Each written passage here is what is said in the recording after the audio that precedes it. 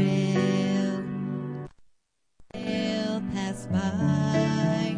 So before it's too late to recapture the time, let us share love, let us share God before this day is gone.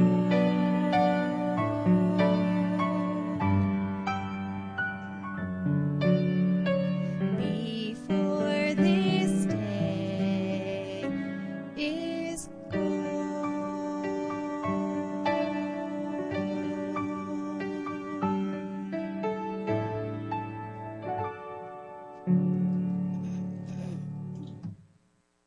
Thank you, Stephanie. Wow. Well, tonight I want to try to do something a little bit different. On Sunday night, a lot of times, obviously we preach most of the time, but I want to share basically kind of a lesson that I put together a while ago. It's I called it the let's see, hold on, give me a second. The pyramid of potential. I call it the pyramid of potential.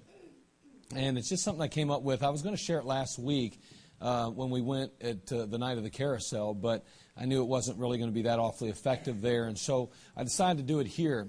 And so I want to talk to you a little bit tonight just about what's needed as we build, not just as a church, but as an individual in your own life. There's some things we have to do. I mean, we think about a pyramid, it kind of goes up into a point and it starts off pretty wide, and heads on up. And there's just levels, you got to kind of take things one step at a time, And so I want to talk a little bit about that today because, if you get things out of balance in your life, then obviously things get, you can easily, fall. You can easily, end up in the wrong place. And we don't want to do that. So whether it's as a church, as a couple, a family, or as an individual, there's some things we need to put in the right order. And ultimately, if we do that, then we'll have tremendous potential. Tremendous potential. But we have to make sure that things are in the right order. Potential is a wonderful thing. But if it's not built on some other things, it serves no purpose. I've watched so many people with tremendous potential literally waste potential. I've stopped saying things like that. I used to go around going, you have tremendous potential. I don't even say that anymore. That's just, in my opinion, it's a waste of time to say that to people. The bottom line is if they have no character, they have no potential. It's that simple. Can I be that bold and that blunt?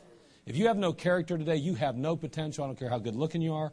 I don't care how many talents you've got. Doesn't matter how much you want to accomplish in life. You'll accomplish absolutely nothing for God. You'll accomplish nothing eternal if you have no character. That's just as simple as it is, okay? And so I got tired of saying things like, boy, you have so much potential, as if those were the secret words to get people to actually apply their potential. It doesn't work, let me tell you. I've learned that through the years.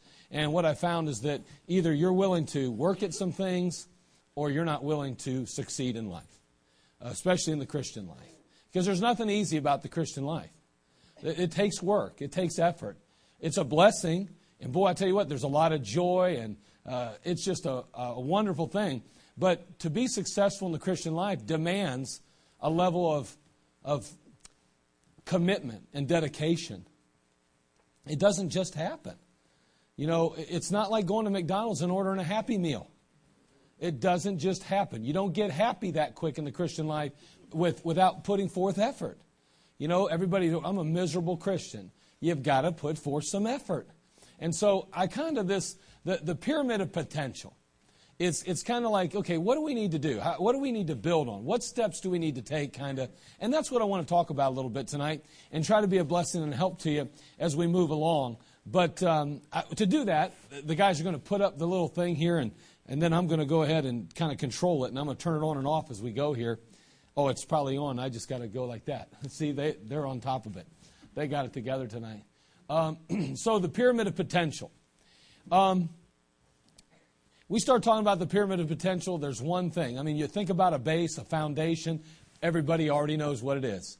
So with that said, let's have a word of prayer, and then we're going to kick that off with the foundation. Father, we come to you. Lord, we need you tonight. Lord, I do believe, Lord, without a doubt, there's tremendous potential in this room. Every child of God, because you're in them, has so much potential. In most cases, we don't even scratch the surface of understanding how much potential we have. But tonight, Lord, I ask, Lord, you just help us just in these next moments to maybe get an idea of what it is we need in our life to help us to really enable that potential to blossom. And Lord, we'll thank you for it. Now help me, Lord. I'm struggling a little bit with my voice tonight. I feel I have to push a little harder than normal. And Lord, I just feel like maybe I was rushed coming in. Lord, I was trying to, I need to get this thing done so quickly. And I'm just asking you to calm my heart. Help me, Father, just to relax. Lord, to just surrender myself wholly to you. I don't want to do anything in my flesh tonight. I don't want to say anything in my flesh. I don't want to react or respond to my flesh now, Lord. I'm asking you now from this point on to fill me with your Spirit for sure. Let me not, Father, operate in this old wicked, sinful flesh. Father, be with your people. May we hear again with spiritual ears and just take these things that we're going to see and hear and, Lord, apply them to our lives to give them great thought and consideration. Lord, we need you tonight. Father, we're so desperate for your touch. God, we'll thank you if you just do that for us tonight. And I know you want to. So, Lord, we open our hearts and our minds to you and just ask that you do a miracle in our lives. In Christ's name we pray. Amen. All right, so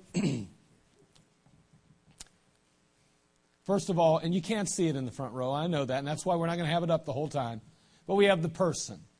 We think about the pyramid of potential, we think about the person, the very basic, the very foundation. And of course, we know in 1 Corinthians chapter 3 and 1 Corinthians chapter 10, we read about that. And we recognize the fact that Jesus Christ himself is the foundation. If you hope to truly reach your potential as a child of God, then you're going to need to put Christ as your foundation. You just are. In the book of Corinthians, it's talking about those in the Old Testament, but he says, and he did all drink of the same spiritual drink, for they drank of the spiritual rock that followed them, and that rock was Christ. But not only is Christ a rock, but in the New Testament, again, we read in 1 Corinthians 3:11, for other foundation can no man lay than that which is laid, which is Jesus Christ. Jesus Christ is the foundation. So when we start thinking about the pyramid of potential, if we want to really reach our potential, we have to very, very carefully examine our life, and we need to ask ourselves, is Christ genuinely, is he sincerely the very root and foundation of my existence and being? It's not just a matter of, do I include God in my life? It's a matter of, do I build my life around and on God? That's the bottom line. So many times we're always trying to fit God into our lives. But that's never what God wants. What God wants is us to fit other things into his life. Because he is in us and he lives through us and in us. So we need to add things to our life as they fit in retrospect to God, not the other way around. It's amazing to me. Well, I don't have time for this. I don't have time for my Bible. I don't have time for prayer. I don't have time for church. I don't have time for this. It's amazing to me. And yet we'll say things like, oh, the Lord is the foundation of my life. Oh, I'm building my life upon Christ. Really? That's interesting to me. It's funny that he's not first, but he's the foundation. I don't get that. You can't build on anything less than Jesus Christ and have a solid, secure foundation. It's impossible. It is impossible. And the fact is tonight is that if you want to fulfill or you want to truly reach your potential for Jesus Christ, you really want to accomplish something on behalf of the Lord, then you must make him the foundation of your life. He must be the very basis of your life, at the very center of your life. Everything revolves around him, not trying to kind of put him into everything else. The foundation, which is the person, Jesus Christ. And that relationship is so paramount. And without that relationship, you have nothing in the Christian life. This church is a joke if you don't have a real walk with God. Because in the end, you'll get tired of it like you do everything and everyone else. It just will not satisfy you. I'm telling you now, without a walk with Christ, this is not enough for you. We will never be able to meet your needs. We will never be able to fulfill your desires. We will never be able to add up to your expectations if you're not working on a relationship with Christ. That's just the bottom line. Because there's not a person in this room that won't let you down sooner or later. There's not a program that we'll institute that you'll continually and constantly be happy with. Because when it's all said and done, the joy of the Lord is our strength. And that comes forth a walk with Christ. The moment we lose the walk with Christ, the moment we fail to have communion and intimate intercourse with the Lord Jesus Christ, we have real problems, friend. Real problems. The person. Then comes the purity. We're talking about reaching our potential, fulfilling our potential. We have that communion, that intimate fellowship. We have that relationship with Christ. We're building our life. We're building our marriage. We're building our home around Him. Everything has to fit into it, not Him fit into everything else. Now comes purity here. Because, see, a relationship with Christ demands purity, requires purity. When you first get saved, man, I mean, the weight of the world, as we said, is off your shoulders. What a wonderful thing that is. You begin to try to take steps on behalf of Christ. And at first, I mean to tell you, if church was open every night, you'd be there. I mean, you can't wait to get in the Word of God. You can't wait to get in the house of God. You can't wait to hang out with the people of God. You are fired up. But as life begins to go on, the devil and time and distraction kind of infiltrate your life, your being, your mind. And before it's over with, if you're not careful, man, I tell you what, it becomes a chore. Because it just gets more difficult. But if you want to maintain that intimate walk with Christ, if you truly want to go forward in your walk with the Lord Jesus, then you must focus on purity in your life. You cannot allow the sin of your past, you can't allow the sin of the future to grab hold of you, to bind you, to chain you. You've got to be free of that sin. You cannot let sin rule in your life. So we have the purity. 2 Corinthians chapter 7, verse 1. It says, having therefore these promises, dearly beloved, let us cleanse ourselves from all filthiness of the flesh and spirit, perfecting holiness in the fear of God. Our relationship with Christ starts off wonderfully. But what causes it to grow a little bit less appealing to us is sin. Christ shouldn't have to compete with our sin. But in a sense, that's what happens in our life. This old flesh and sin has a tendency to kind of bog us down. We have a tendency to begin to look toward it and kind of enjoy it a little bit more than we enjoy our fellowship and our communion with God. And we're willing to sacrifice our walk and relationship with the Lord for some temporal pleasure in our life. That's just a reality.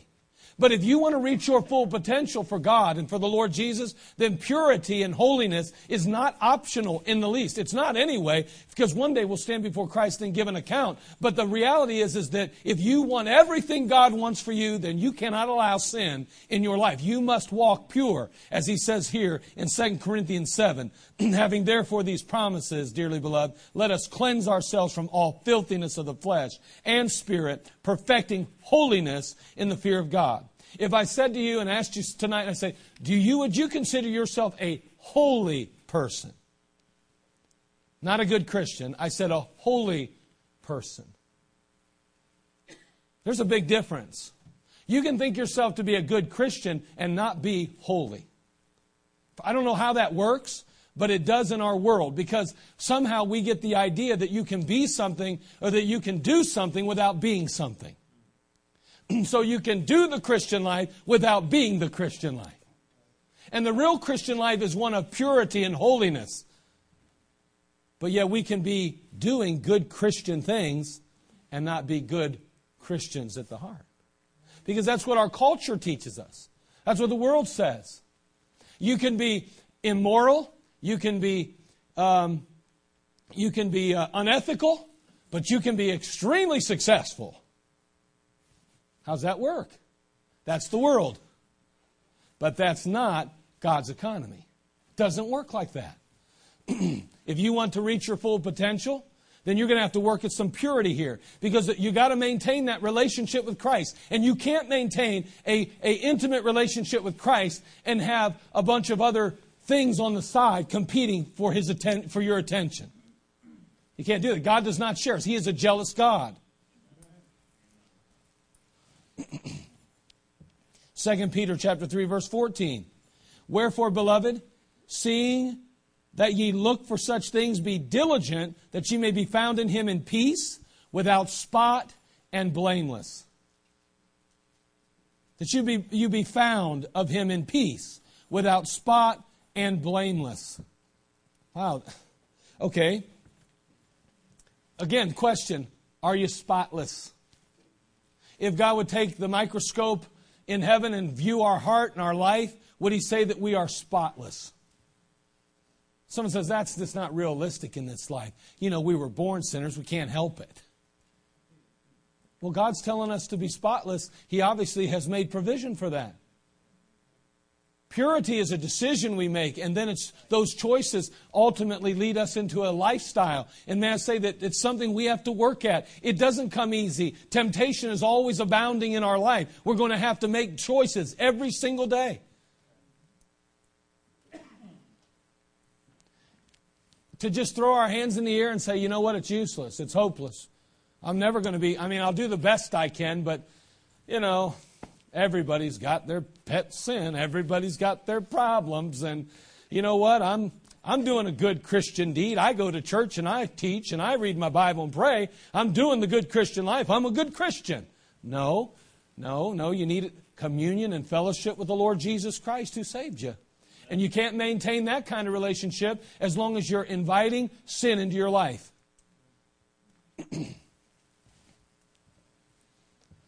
James 1:27 says, pure religion and undefiled before God and the Father is this. Isn't that interesting? He's going to define this for us. What's real, genuine religion? What's pure religion? What's religion without all the fluff? You know? Take just the real deal. What's real religion? Undefiled before God and the Father. Here it is. To visit the fatherless and widows in their affliction, and to keep himself unspotted from the world. You know what he's saying? Real undefiled religion, you know what it is? Doing and never getting a thank you. Never getting a thank you. Never expecting it. I mean, we're gonna serve here, as it says, visit the fatherless. When's the last time somebody that was fatherless, a child especially, was able to put some money in your pocket? Was able to do anything for you at all? The widows, it says here, and visit the widows in their affliction, the fatherless and the widows in their affliction. These folks here are hurting. These folks here are in need of help. They don't have the ability financially. They probably don't have the ability physically to do anything for us at all. But he says that's what pure religion is doing for them in their affliction. Reaching out to people when they can't repay you in any way, shape, or form. And then he goes on to clarify, without spot and blameless.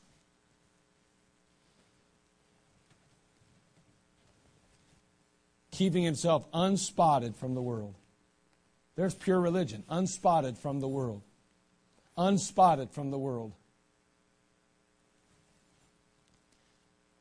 Boy, I tell you what, we start taking some real spiritual tests, and it includes that standard. That's scary. Because in the world we live, we know the world doesn't care about whether you're pure or not. But sadly enough, doesn't it seem that even in the church, we kind of let that slide a little too? We do, don't we? You got to embrace things, and you got to love people, and you can't be too closed-minded, and you got to just understand that we just have to be careful. I'm not talking about looking at everybody else's life. I'm talking about looking at our own. That's the standard. See, the person of Jesus Christ, we begin to build our life. But if we want to continue building that life, we want to continue to go forward and reaching our potential, then we must embrace purity. If we're not willing to embrace purity, we stop right there. No more growth. It ends. Someone says, well, I still can memorize Scripture. Yeah, you can, in the flesh. And I can still go to church and read my Bible and pray. Yeah, in the flesh. And I can still teach Sunday school. In the flesh. And I can still go soul winning. In the flesh. But God has so much more for us than that. So much more. We see the person. We note the purity. Purity. No amount of money, genius, or culture can move things for God. Holiness, energizing the soul. The whole man aflame with love, with desire for more faith, more prayer, more zeal, more consecration is the secret of power. Any of our young people, singles, know who that wrote that? What's that sound like? What book do we just read? E.M. Bounds wrote that. That's right. Very good. It's amazing. That takes us to our next point then. If we're going to reach our potential, it begins with the person, Jesus Christ. It continues with purity in our life. And then finally, and then we notice, you got to do that one. The power. Then the power comes. See, there is no real power without purity. It does not exist. It's kind of like those clouds without rain. That's what it's like in our life. We can make a lot of sound. We can do a lot of things. But there's no real power behind our words. There's no real power in our life. There's no real power to truly accomplish what God's called us to accomplish in an eternal fashion until there is, first of all, the foundation, Christ. We're building on a person in that communion, that fellowship with Him, and we're maintaining a life of purity and holiness. And then that's where the power comes from. The power that we need to live. The power we need to love. The power we need to lead. That's where the power comes.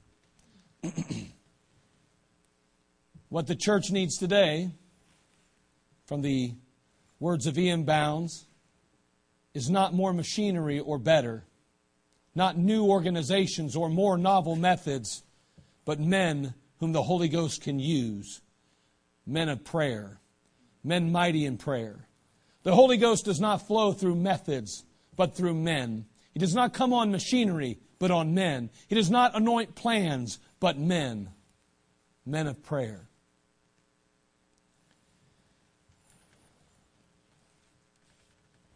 In Romans chapter 6, turn there if you would please, verse 11. Romans chapter 6, verse 11.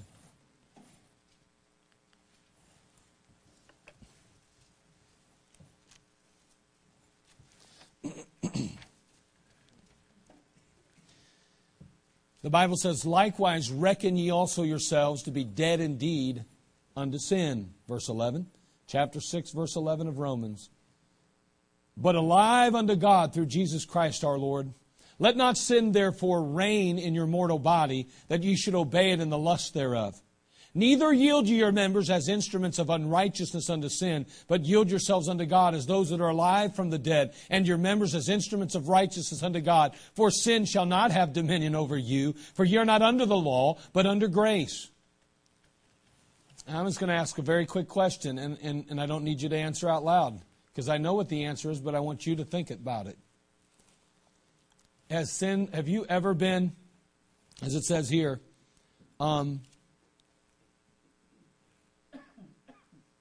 has sin ever had dominion over you since you've been saved? And you don't have to answer. But has sin ever had dominion over you? According to the passage, it didn't have to be that way. See, according to the passage, he says, for sin shall not have dominion over you.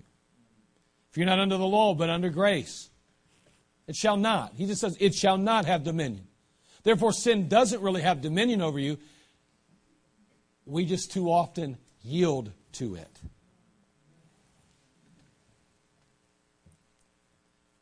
Verse 15, what then? Shall we sin? Because we're not under the law, but under grace? God forbid.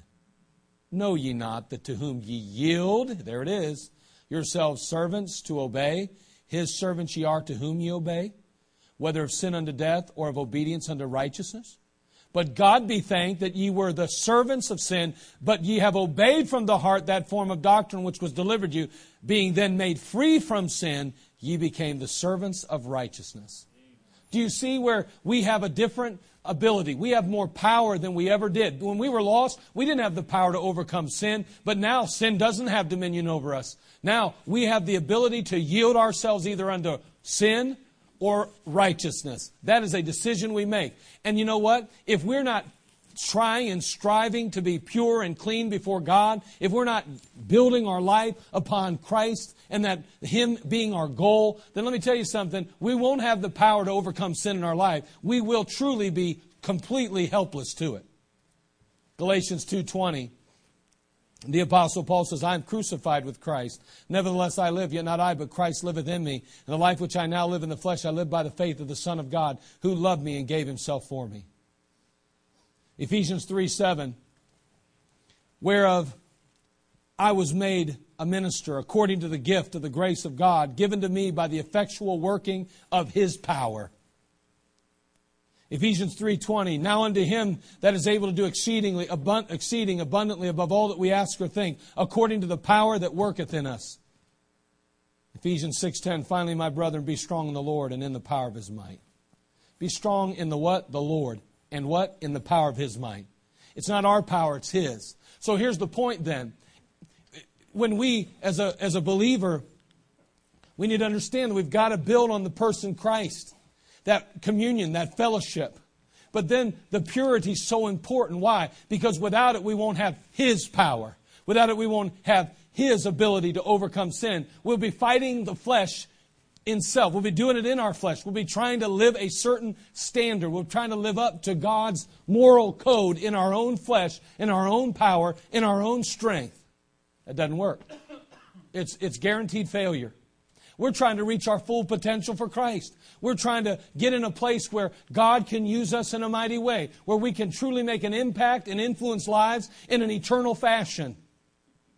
That won't happen until we put the right pieces in place. And it begins with that walk and that relationship with Christ, the person, Jesus. It continues with purity, separation, and holiness from sin unto the Lord Jesus, yielding ourselves, giving ourselves wholeheartedly to Him, and not to the flesh and to the world. And then the power of God enters into our life, enabling us, providing for us, giving us the very strength we need. We make a decision to be pure. God says that purity pleases me. I give you the strength to overcome that sin as well as to do mighty things on my behalf. But you have to have a willing heart to forsake sin. So we see the person, the purity, the power. We see our pyramid forming here. Then comes the practice.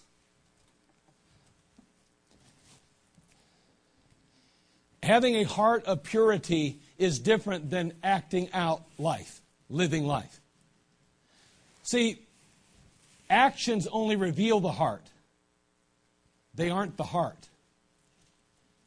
See, for us to go and covet money or to covet material gain of someone else's, that is a symptom of a heart that's not pure. That in and of itself is not the problem. It's the heart that ultimately causes us to do what we do. So that's why it's important that our heart is pure, because ultimately we'll have the power then to overcome and live the life we're supposed to live. But it starts with a heart that's yielded to Christ, given to the Lord, that says, I want to be clean in your sight. I want to be pure in your sight. I want to be holy in your sight, God. I don't want impure thoughts, and I don't want impure ideas floating through this mind of mine. I want to bring them into captivity. I want to hold them hostage and not have them hold me hostage. And when we get our heart right, the power of God is on our life, and we're able to live right now. We're able to do right. See, we're often trying to do right before our heart's right. We're trying to do right before our heart's even gotten right. We haven't made a decision to live a holy life for God even. We've come to the conclusion that it's impossible. We come to the conclusion that in the wicked world in which we live, the corrupt lifestyles of the rich and famous that we are around all the time, we can't possibly live holy. We can't possibly live clean. And so I'm not going to make a commitment to God to be holy or to be clean because I'll fail. But in so doing, we don't have any power to live right. And so what do? We come to church. And we say, well, I'm going to do the best I can because really if I can just read my Bible every morning, if I can discipline myself to pray, if I can go out soul winning, then everybody will think I'm a good person and I'll feel good about myself and it'll be okay and I'll be a good Christian. And we think that's being a good Christian. I'm involved in Sunday school. I make treats for the bus ministry, and I help in the nursery, and I clean the church, and I do this, and I do that, and I. And we somehow convince ourselves that that means that we're okay. But it all goes back down to this right here. What's this? What's your relationship with Him? I mean, is there intimacy? Is there communion? Is there fellowship there? Because ultimately, there'll be a desire to be pure because you can't be unclean in His presence. And then when you get clean with God, then the power of God comes on your life, which will enable you to do the life, to live the life, to practice the life, to be what God wants you to be on the outside, not just on the inside.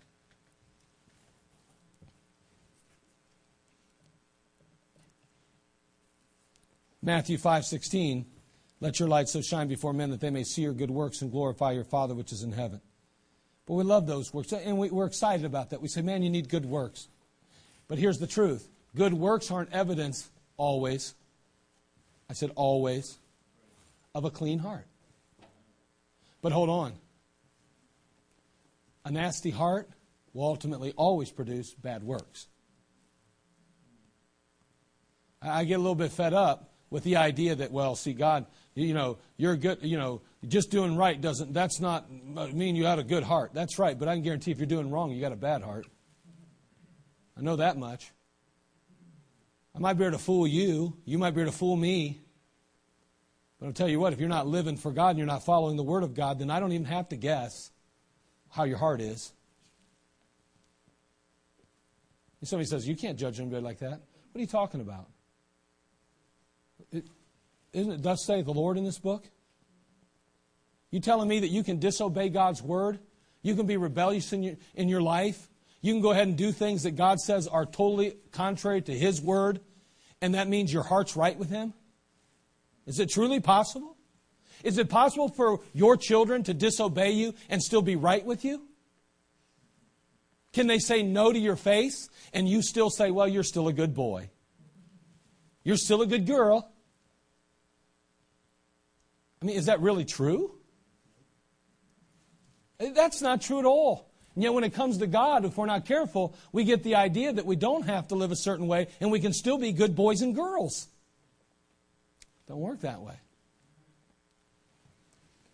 What I know is that you can do some of the right things and not be pure in your heart and right with God. But I also know that if you're not obeying the Lord, or at least doing your very best to do so, I know one thing for sure. Your heart is not where it needs to be with God. I mean, would we agree with that? I'm not saying anybody's perfect around here. But I mean, there ought to be a heart desire to be right with God, to be clean.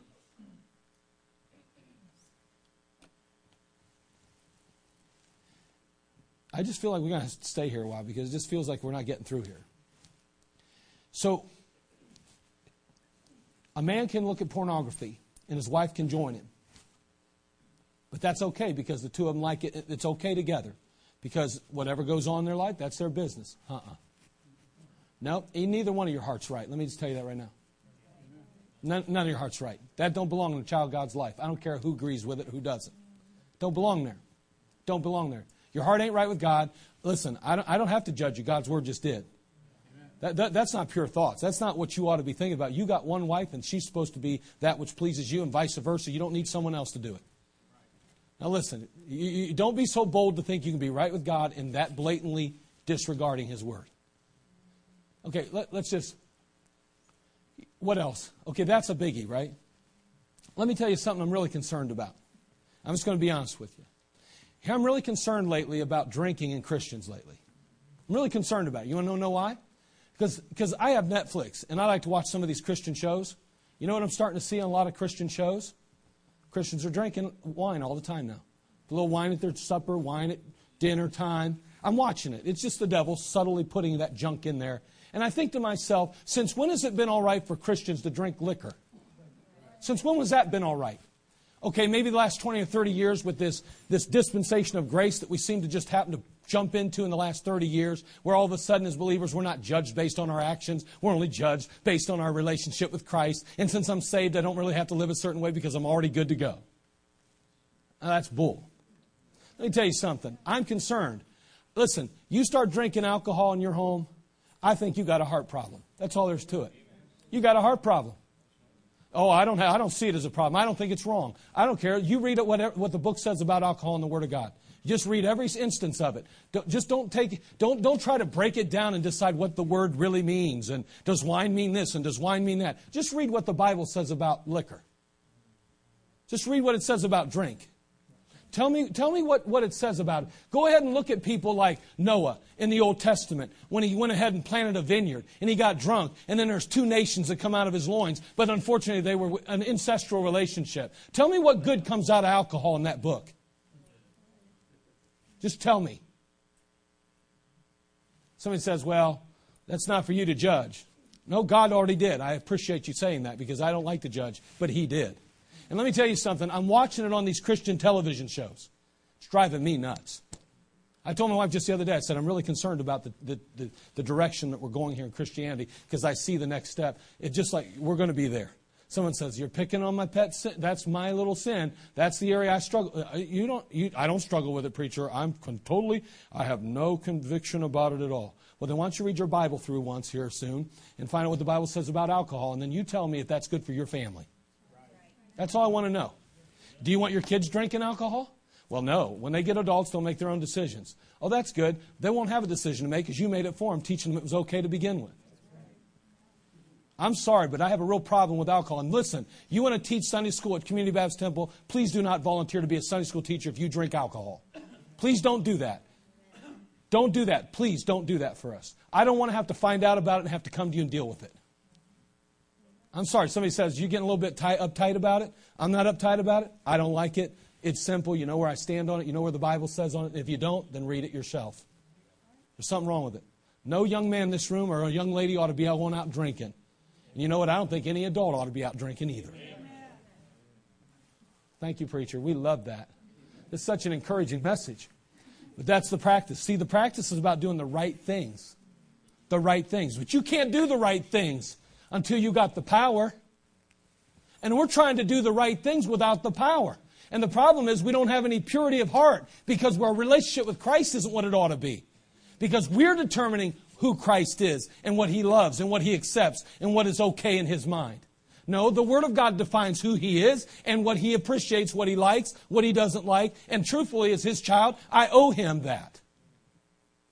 Person, purity, power, practice, potential. I want to reach my potential. How do I do that? You got to start building right. You can't take these out of order. That brother was serving the Lord. He was fired up and faithful. Next thing you know, they just got up and walked out of the church. No, they didn't. They left a long time ago. Their heart was already corrupted. Their relationship with Christ, whether you know it or not, was a mess. And as a result, they didn't have the power to continue to do what they've been doing because they were doing it in the flesh to begin with. Or at least at some point. Someone says, nah, do what you want. Figure it out on your own. But let me tell you, biblically, it seems to me that I see a pattern lining up. We want the pyramid of potential. You want to truly fulfill your potential, reach it, then you've got to keep it in order. This relationship is first and foremost. Then you have to be pure if you want to maintain that relationship, because you have to be pure in the presence of God. You can't be sinful and continue to go into the presence of God. So you got to have purity. And that purity in the person provides us with the power. And then the power gives us the ability to live the life we need to live. And then come the programs. Notice the programs come after all of that. What happens in churches now, and this is where it gets to be churches, is that the programs often try to take the place of the person, Jesus Christ. See, we try to somehow muster up a little excitement. So what do we have to do? If we're not going to do it through this personal walk, and let me tell you something, the personal walk is not an easy one to arrive at. It takes some real sacrifice in your life. The singles, we just got done reading that book, Power Through Prayer, and we kind of got this little pat with one another. We kind of put this little thing together. We got a couple questions we asked each other from time to time. You know, are you getting up with me? Are you up with me? What do you say? What's that supposed to mean? That means that you set your time to get up, to enter into a relationship with God. Not just to pray, but to actually meet with the Lord. Are you up with me? And then, how's your prayer life? Here's the thing. How's your prayer life isn't just, I'm praying. How your prayer life is am I truly meeting with Him? Is it getting better? Or is it getting worse? Or is it just,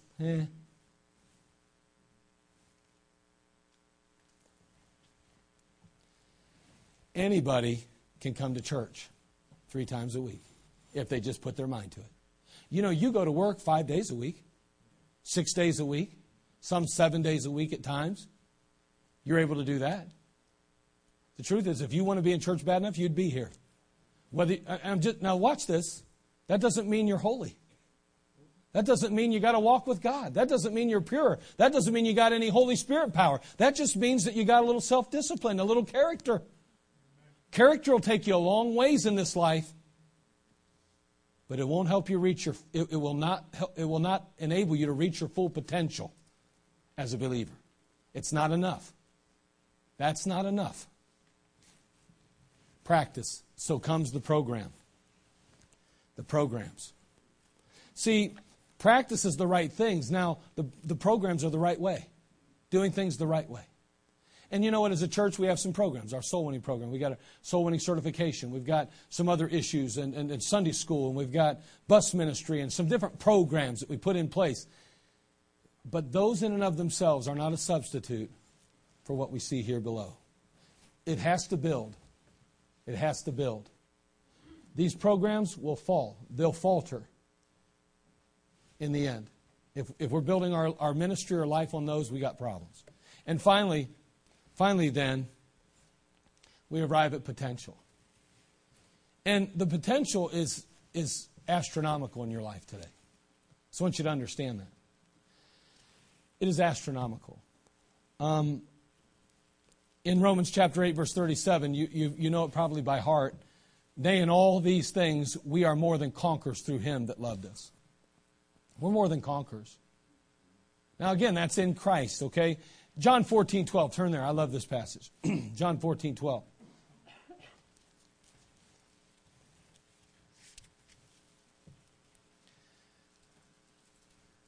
In John chapter 14, verse 12, the Lord Jesus Christ, of course, is speaking, and He says, Verily, verily, I say unto you. That verily, man, He's trying to get our attention, isn't He? He that believeth on me, the works that I do, shall he do also. And greater works than these shall he do. Because I go unto my Father. What's He saying? He's going to His Father. So how in the world are we going to do bigger and better works? Well, first of all, He promised the Comforter, did He not?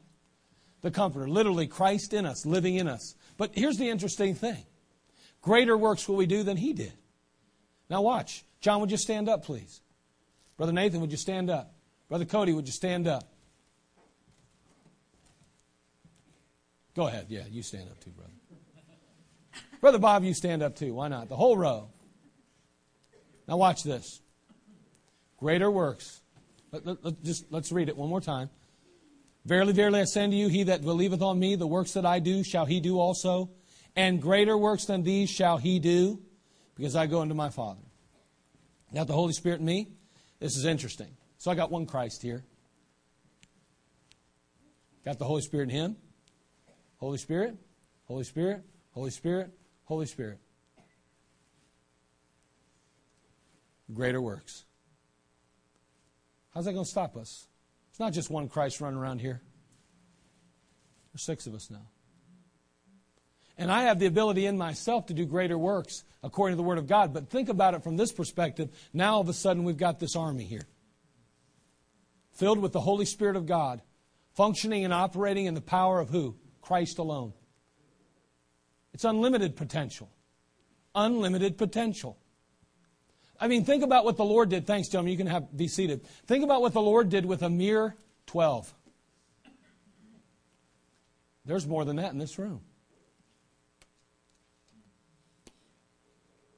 Isn't it amazing that they covered the world in a matter of a few years?